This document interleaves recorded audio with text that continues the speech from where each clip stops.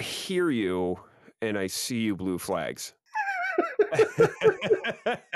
I see your point, and I raise you common sense.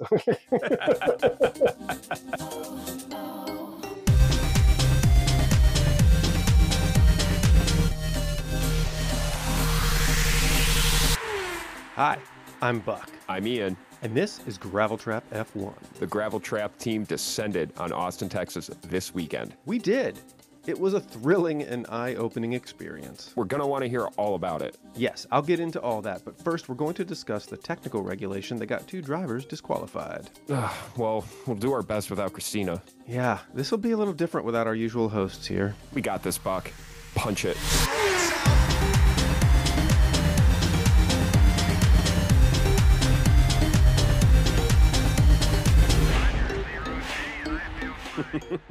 All right, everybody, welcome to a very special edition of Gravel Trap F1. You'll probably notice the voices sound unfamiliar from the intro we just did there, but it is post U.S. Grand Prix in Austin, Texas, and our hosts, Christina and Caroline, are traveling back to their home states. And Caroline actually got sick the day after she got back. She was screaming so hard at the race, apparently she lost her voice and couldn't record. So we have invited our old friend Ian Shea, who has graciously agreed to join me and chat about the U.S. Grand Prix. Ian, welcome.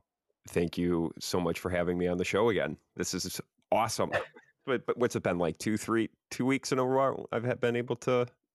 Yeah, it was 2 or 3 weeks ago. You filled in for me, and I do appreciate that. I was taking my girlfriend on a birthday trip. So let's get right into it.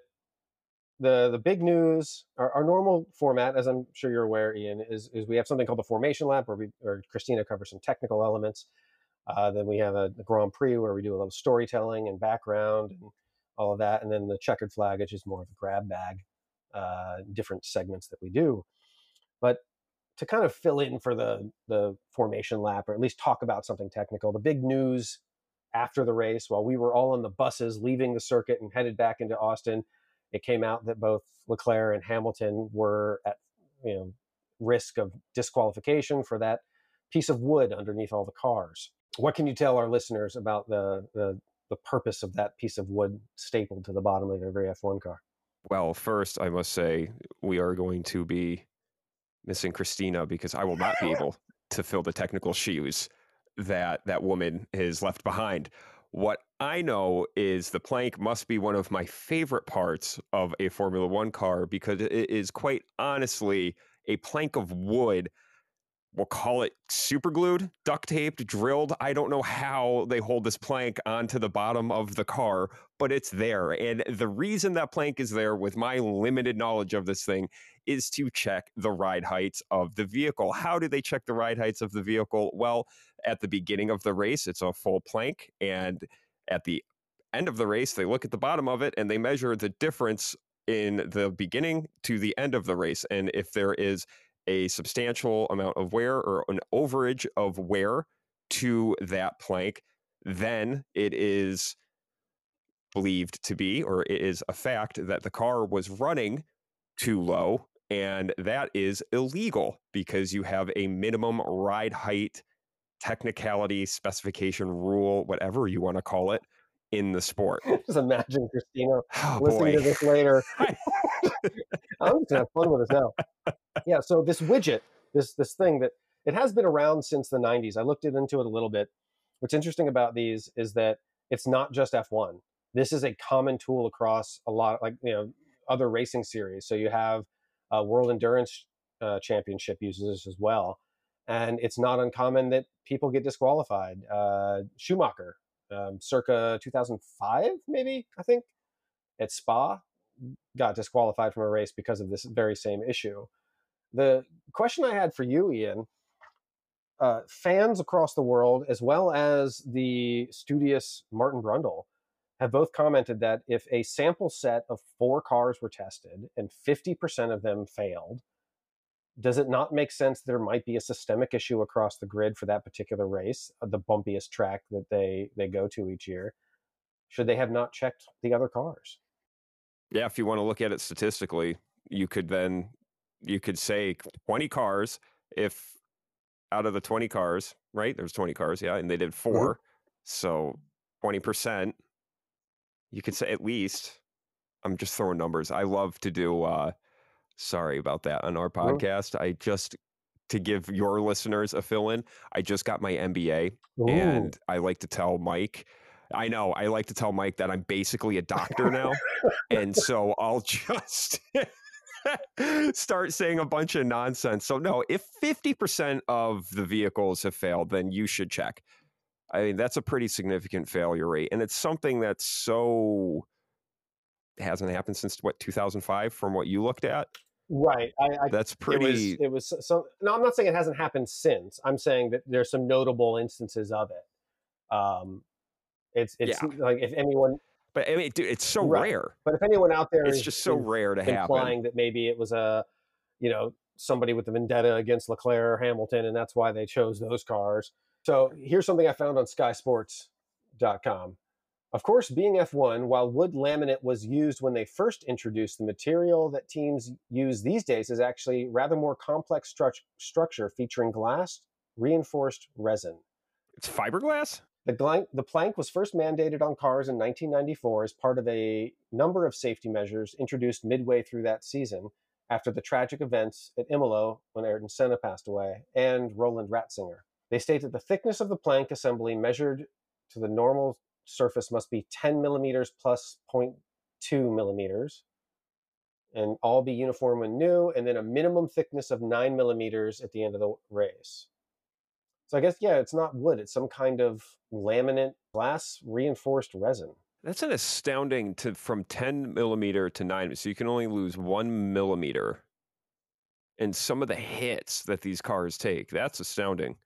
And what if the track surface is more abrasive at that track versus another track and it's wearing away quicker? Well, I saw Max comparing the COTA track to a rally track based off of how rough it was. The guy's just so upset after that race, man. Yeah. Get over it. You didn't have a easy win. He had to fight for it. That's the way he should like it. Yeah. I did like. Oh, we'll get into that later. So, did you see the photo that Hamilton and Leclerc posted together of themselves sitting on a couch? Yeah. Yep. Well, they cross-posted it on Instagram, so they collaborated on this one photo of themselves. I thought that was an amazing bit of sportsmanship. That's super funny. This weekend, there was a video of Gasly lifting Yuki in the air so he could slam dunk a basketball. Didn't see that. And both Alpine and AlphaTauri collaborated on that. If they're listed together on Instagram. And I know it sounds silly, but I think that's a really great thing for fans to see, is the teams having fun together. They're all opponents for those 2 hours on track, but off track they're having fun together and making social media posts together. And I just think that level of camaraderie is something that's really endearing to see. Not to get too softy on you.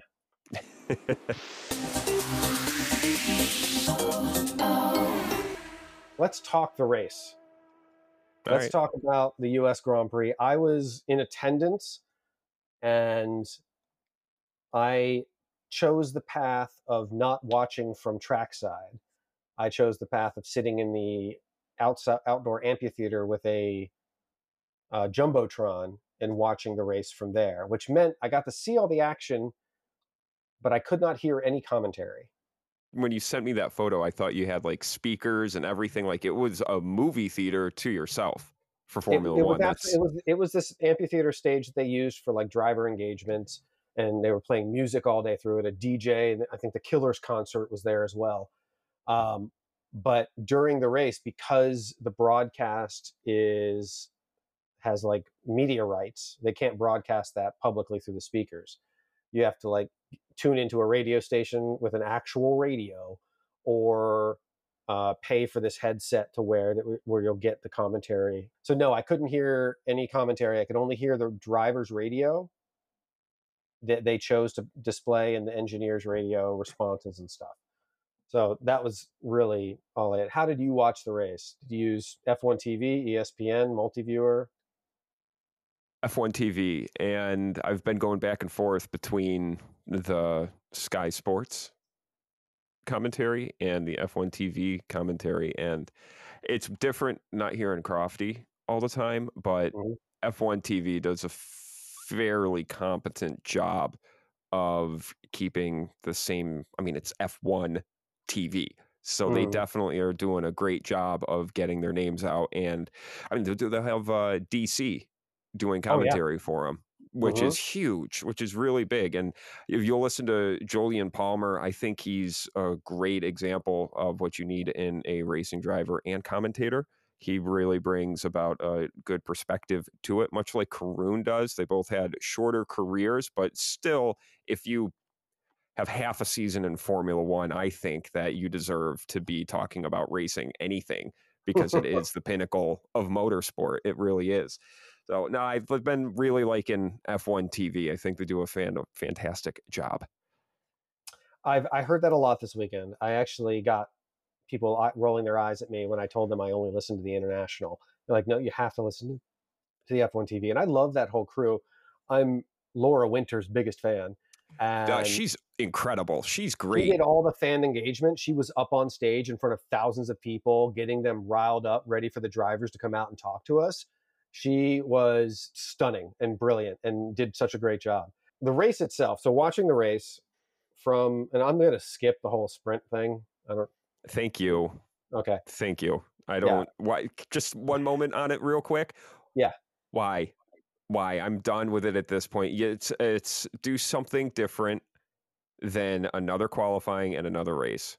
I think we can do something for the fans to make it fun, but this format and everything, I'm not a fan there. I was sitting in a tent at a picnic table, and there was a whole family next to me eating lunch.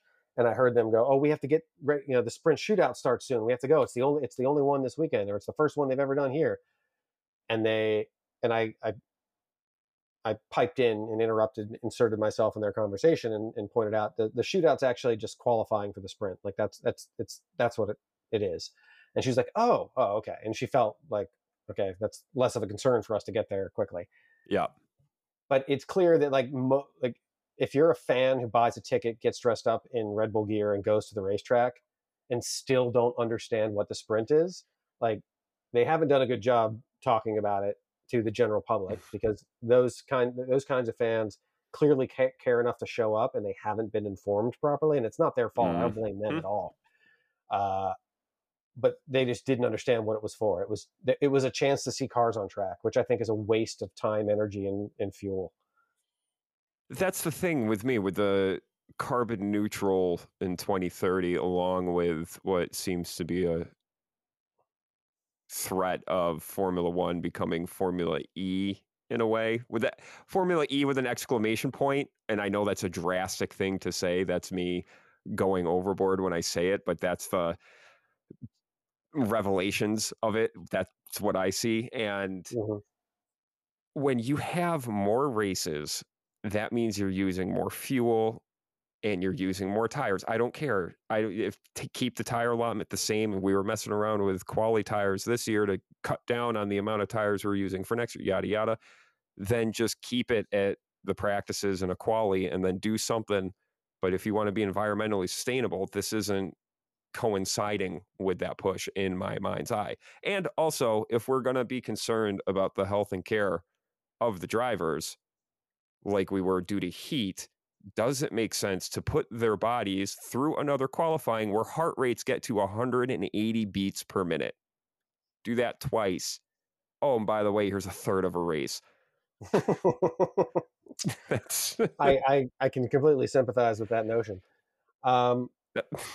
So the race itself, it started off, from my perspective, the turn one changing of the guard and who went where was so fast.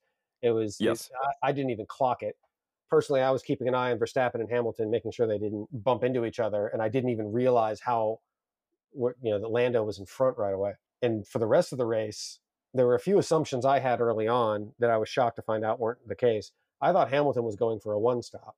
That's the way it was started turning near the lap 24's mid-second stint. When they extended him on those medium tires, you were thinking that it was possible. I want to say it was McLaren's faux one stop that made it seem like it was an actual threat, an actual strategy for the race. That you're talking about when they came on the radio and said Verstappen, they told Lando that Verstappen's doing a two stop. We think plan B is the way to go. That was to make everyone think they were going to do a one stop. Uh-huh. Yeah. Okay. Yep. That it faked me out. I'll tell you that.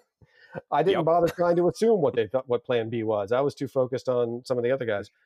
And speaking of the other guys, did you get a sense on this broadcast that they didn't focus on midfield racing as much? Agreed. There was a big focus on the front four. And it was, I mean, understandable because it was the closest that people have consistently been to Max Verstappen, I think, since Canada is the last time we saw that 3 to 6 second we're on him gap, and maybe there's something here. But I think they, showed the overtakes where they could show the overtakes, and it gave Logan all 30 seconds of broadcast time. But no, it was definitely front four focused. Gotcha. Okay, that's kind of how I perceived it. Like I said, watching it on a Jumbotron is not the comfort of my living room, and there were things I was definitely missing and people walking in front of me sometimes. So yeah. And not hearing the commentary, like that, what they say sometimes sticks in your brain, and they'll catch things that you may not catch and inform you. So I missed out on a lot of that. For instance, how did Albon do? Because I feel like I didn't get to really get a sense of what he was doing. Points. He got a point, 2 points. Well, I think for Alex Albon, with that vehicle that they have, the Williams this year, admit that they are quick in a straight line, but from what I've been seeing, they definitely have a weakness in like the medium high speed corners, and this track has everything. That's one of the great things about COTA. So I think it's a good encouragement that they were at P11, and I think it was great encouragement from Logan Sargent to be directly behind his teammate for what seems like the first time all season.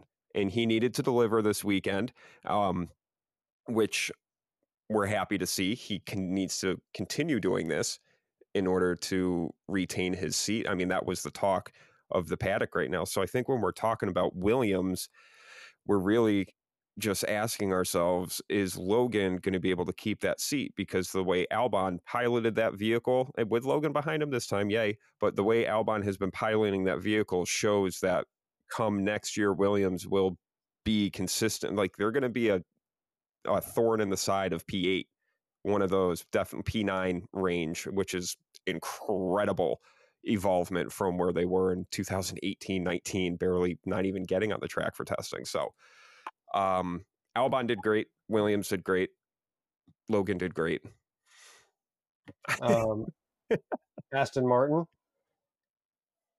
In the words of Lando Norris, they have made that car slower and slower with each upgrade that they bring. And I paraphrase when I say that. Stroll got lucky. Alonso with a weird suspension failure outing, something like that. I don't know if it came back. It was floor damage, but I didn't think it was significant enough, or didn't see anything on the replays that showed it to be significant enough to be dropping out like that. But having to treat an entire Grand Prix weekend like it's a test session is not a good sign for Aston Martin, especially with the heavy investment that they've made in the facilities themselves.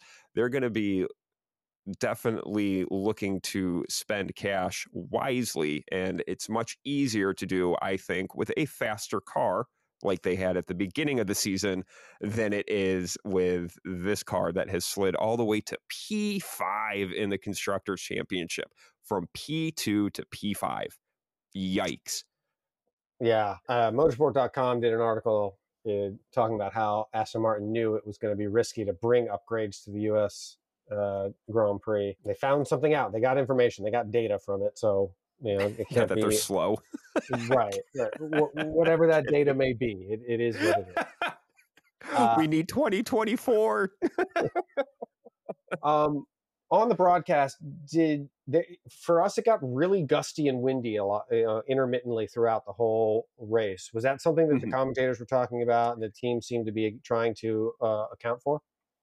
Yes, that's affirmative. It was, I forget who on the radio call asked about that. I want to say it was Max talking about the rear end. That was one instance. And then there was also over the radio Mercedes to Lewis that there was a significant wind increase. And the cars there was a post-race interview with Carlos Sainz on F1 TV with Will Buxton and I forget who else, Pato, and I forget who the third person was. And he said that they're just so incredibly sensitive to the wind that any major pickup like they had during the race affects cars. Like when Max locked up his front left going into, I believe, turn 9, the hairpin, if that is turn 9. That was due to the wind. Okay. Nearing the end, we saw Hamilton closing the gap. Looked like, given enough laps, he might have actually been able to get into a battle with Max.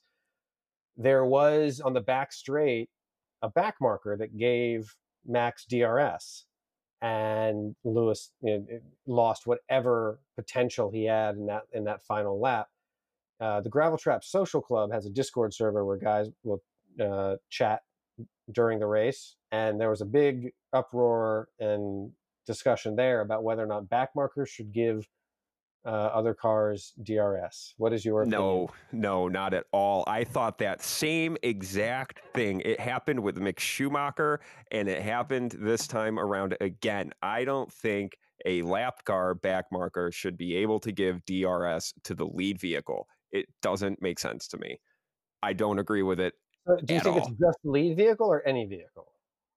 Just the lead, like just any vehicle. So any lapped, like you just treat it like it's not even there. It's a lapped car.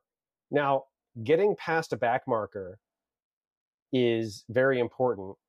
Isn't DRS kind of assisting with that to get that back marker out of the way safely and quickly? I hear you, and I see you, blue flags.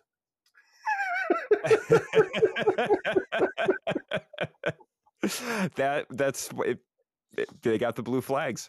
They got 3 corners. I see your point, and I raise you common sense. Okay, it's a valid opinion. I'm down for that. So, how would you rate the U.S. Grand Prix as a race overall? Did you feel like it was a 10? A 10? Give it a 10. Yeah. A 10? It's from Varsity Blues. Yeah. I give her a 10. She gave her a 10. It's Billy Bob. So that's what. Well, dude, the track in itself, like the designers did such a elegant job of mirroring certain aspects. You go through. I mean, the first sector. How is that not Maggots and Beckett's? Right. And then the final sector. How is that not Turn 8 in Turkey? You go to the first hairpin. Does that not remind you of Malaysia? Mm-hmm. Does that not remind you of China? So I think that the track within itself is gold. It's something that, as an American fan, like if people say, "Oh, Miami, oh, Las Vegas," like, yeah, well, we got COTA. All right. So that's what I think. COTA's been doing a great job this year of reminding America that they are the only purpose-built F1 track in America. They are not a parking lot at a stadium or a casino runway. So I personally, with the U.S. Grand Prix, I would give it a 9 or a 10 as well. I think the racing provided enough tension throughout that I didn't feel like there was a particularly boring section. There was maybe 10 laps of the 50 where I was kind of like, eh. Yes, and I think that you have to remember too, when you have track temps that are 40 degrees Celsius, which is something in Fahrenheit, you are going to have a chess match, because you can't just go all out with your tires. You're going to burn them up too soon, and your 2-stop just became a 3-stop. So there's a lot of management that you see going on in a race. For example, when you would see Max take a hairpin at turn 1, even, it was like 3-4 feet off of the apex and just taking a super wide line out so he doesn't have to put on much steering angle or much lock to save his front tires. So that's the part about Formula One that I think you just got to live with. That second stint is just the worst. It really is. And there were parts of, as much as I do love COTA, it's still a race. It's not always, like you said, there were 10 laps. You're just like, okay, all right. And it's Let's kind of see like if it's watching going to be a NASCAR. one stop. I've been to a couple NASCAR races, and it's that long game and figuring out, like, what, while you watch them all on track, you can kind of start to suss out what long game each one of them is playing, and stuff Yes, like sir. that. So if you're into that long-term strategy, or ever want to be somebody on a pit wall, that is the stuff to focus on, and it can be fun to sit there. And I'll see the guys, like I said, in the Discord chat for the race weekends. You'll see all these predictions about who's doing what and what kind of strategy we think people are unfolding with. So, yeah. I went to COTA with no real expectations other than going to a large event. Like, it's like a festival, and there's racetracks or race cars in the distance. I'm a podcast producer. You're a podcast producer. We spend every day thinking about this, and many hours a week scrutinizing information, editing stuff together. We're obsessed with this. But I have some news for you. I don't think you and I are F1 fans. Oh, no. How come? Here's why. I think I met hundreds of F1 fans this weekend, and I don't feel like I'm one of them. I feel envious of what they do. You do what we do for so long, and you think it surrounds you, but you go there and you meet these people and their families, their couples that have been going, F1 fans for 30 years. There's every example of every race and gender and ethnicity and background, and everyone there was somebody who loves F1, loves their driver, loves their team, and once in a blue moon, they put on a shirt, put on a funny hat, grab a flag, and they come to the racetrack and they have a ball, but then they go back to their life. And it's not consuming every day of their week, and it's not something they obsess over. They get to be a passionate, loving fan, display that fandom once in a while, and then go back to the real world, as it were. And I'm honestly, I'm a little envious of it, and I was so blown away by some of the stories from these people that I sat down and got a lot of interviews. I wanted to talk to this cute old couple. They had to be in their late 70s, early 80s, wearing Ferrari t-shirts. I'm like, I need to know your story. I need to know what brought you here. And my favorite story of everyone I talked to was this father and son I saw sitting up against a fence, drinking beers and smoking a cigar, probably 45 minutes after the race had ended. And I walk up to him and I notice that one of the father is wearing a Braun GP shirt, and it's original. And I tap him on the shoulder. I'm like, sorry to interrupt. Is that a original Braun? Is that a real Braun shirt, or is that a reproduction? He's like, oh no, my son here got it for me back in I don't know, 2000 something in Istanbul, like 2009. He's like, yeah. I have to talk to you. Yeah. And I just sat down. I'm like, tell me everything. What happened here? And the story is that this son was working for some internet or cell phone company, and they sent him overseas for business to Turkey, and some coworkers invited him to go see the 2009 Turkish Grand Prix. And he bought his dad a t-shirt, and his dad wears it to every race every year at COTA. That's cool. They've gone to COTA every year it's been open, chiefly because the son then was friends with one of the guys building the track and used to come down to COTA and drive around the circuit before it was finished. That's super cool. And now every year, tradition, the father and son come to COTA for the race, and after the race they have a beer and a cigar, and they wait for the crowds to die down, and they go home. It's just mind-blowing, man. It's really incredible. I alluded earlier to a story about a family who didn't know exactly what the sprint shootout was. It was those different level of fans, the fans that probably just, they love their driver or they love their team. They have a t-shirt, they watch on Sundays, they don't even watch qualifying. And when the race comes to town, they spend the extra couple bucks to go. But they don't get much deeper than that. And I do not think that that makes them any less of a fan. In fact, I think that makes them, the exact kind of fan the sport needs. And it's the exact kind of fan Lewis and other drivers talk about when they're on stage, giving appreciation to the fans. It sounds like sometimes, lip service, like, oh, you're all of you out there, you're the reason we do this, or you bring the energy here that really makes this an exciting weekend.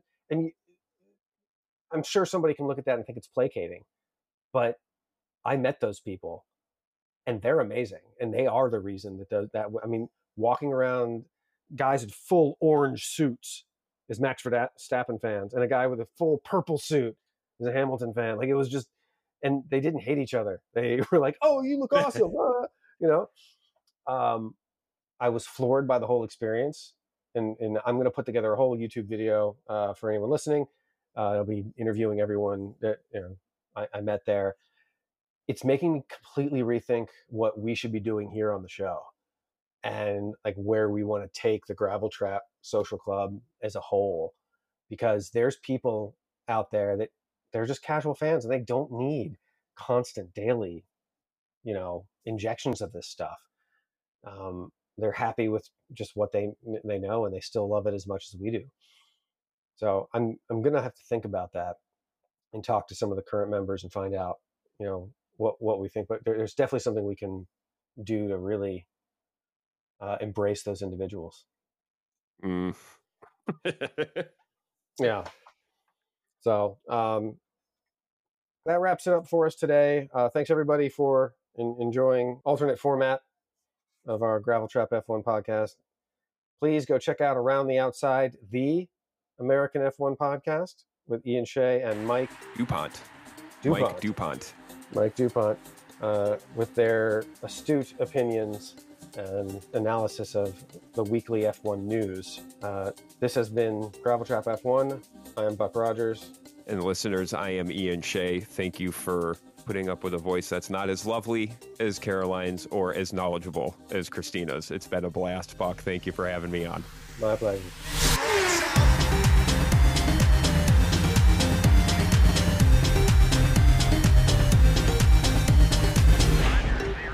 I have not heard that. Oh, yeah. Monza, really? I would think Monza would be maybe Monza's not overcrowded, but it wasn't. Imola was the one that wasn't crowded. Monza was the one that wasn't too expensive. You can get like tickets for like $230. Oh, okay. So that one you would think would be the most expensive because it's the Temple of Speed. Gosh, I would love to go to Monza. I mean, it would ultimately probably be cheaper to fly to Italy, go to an F1 race there, than go to Miami for sure.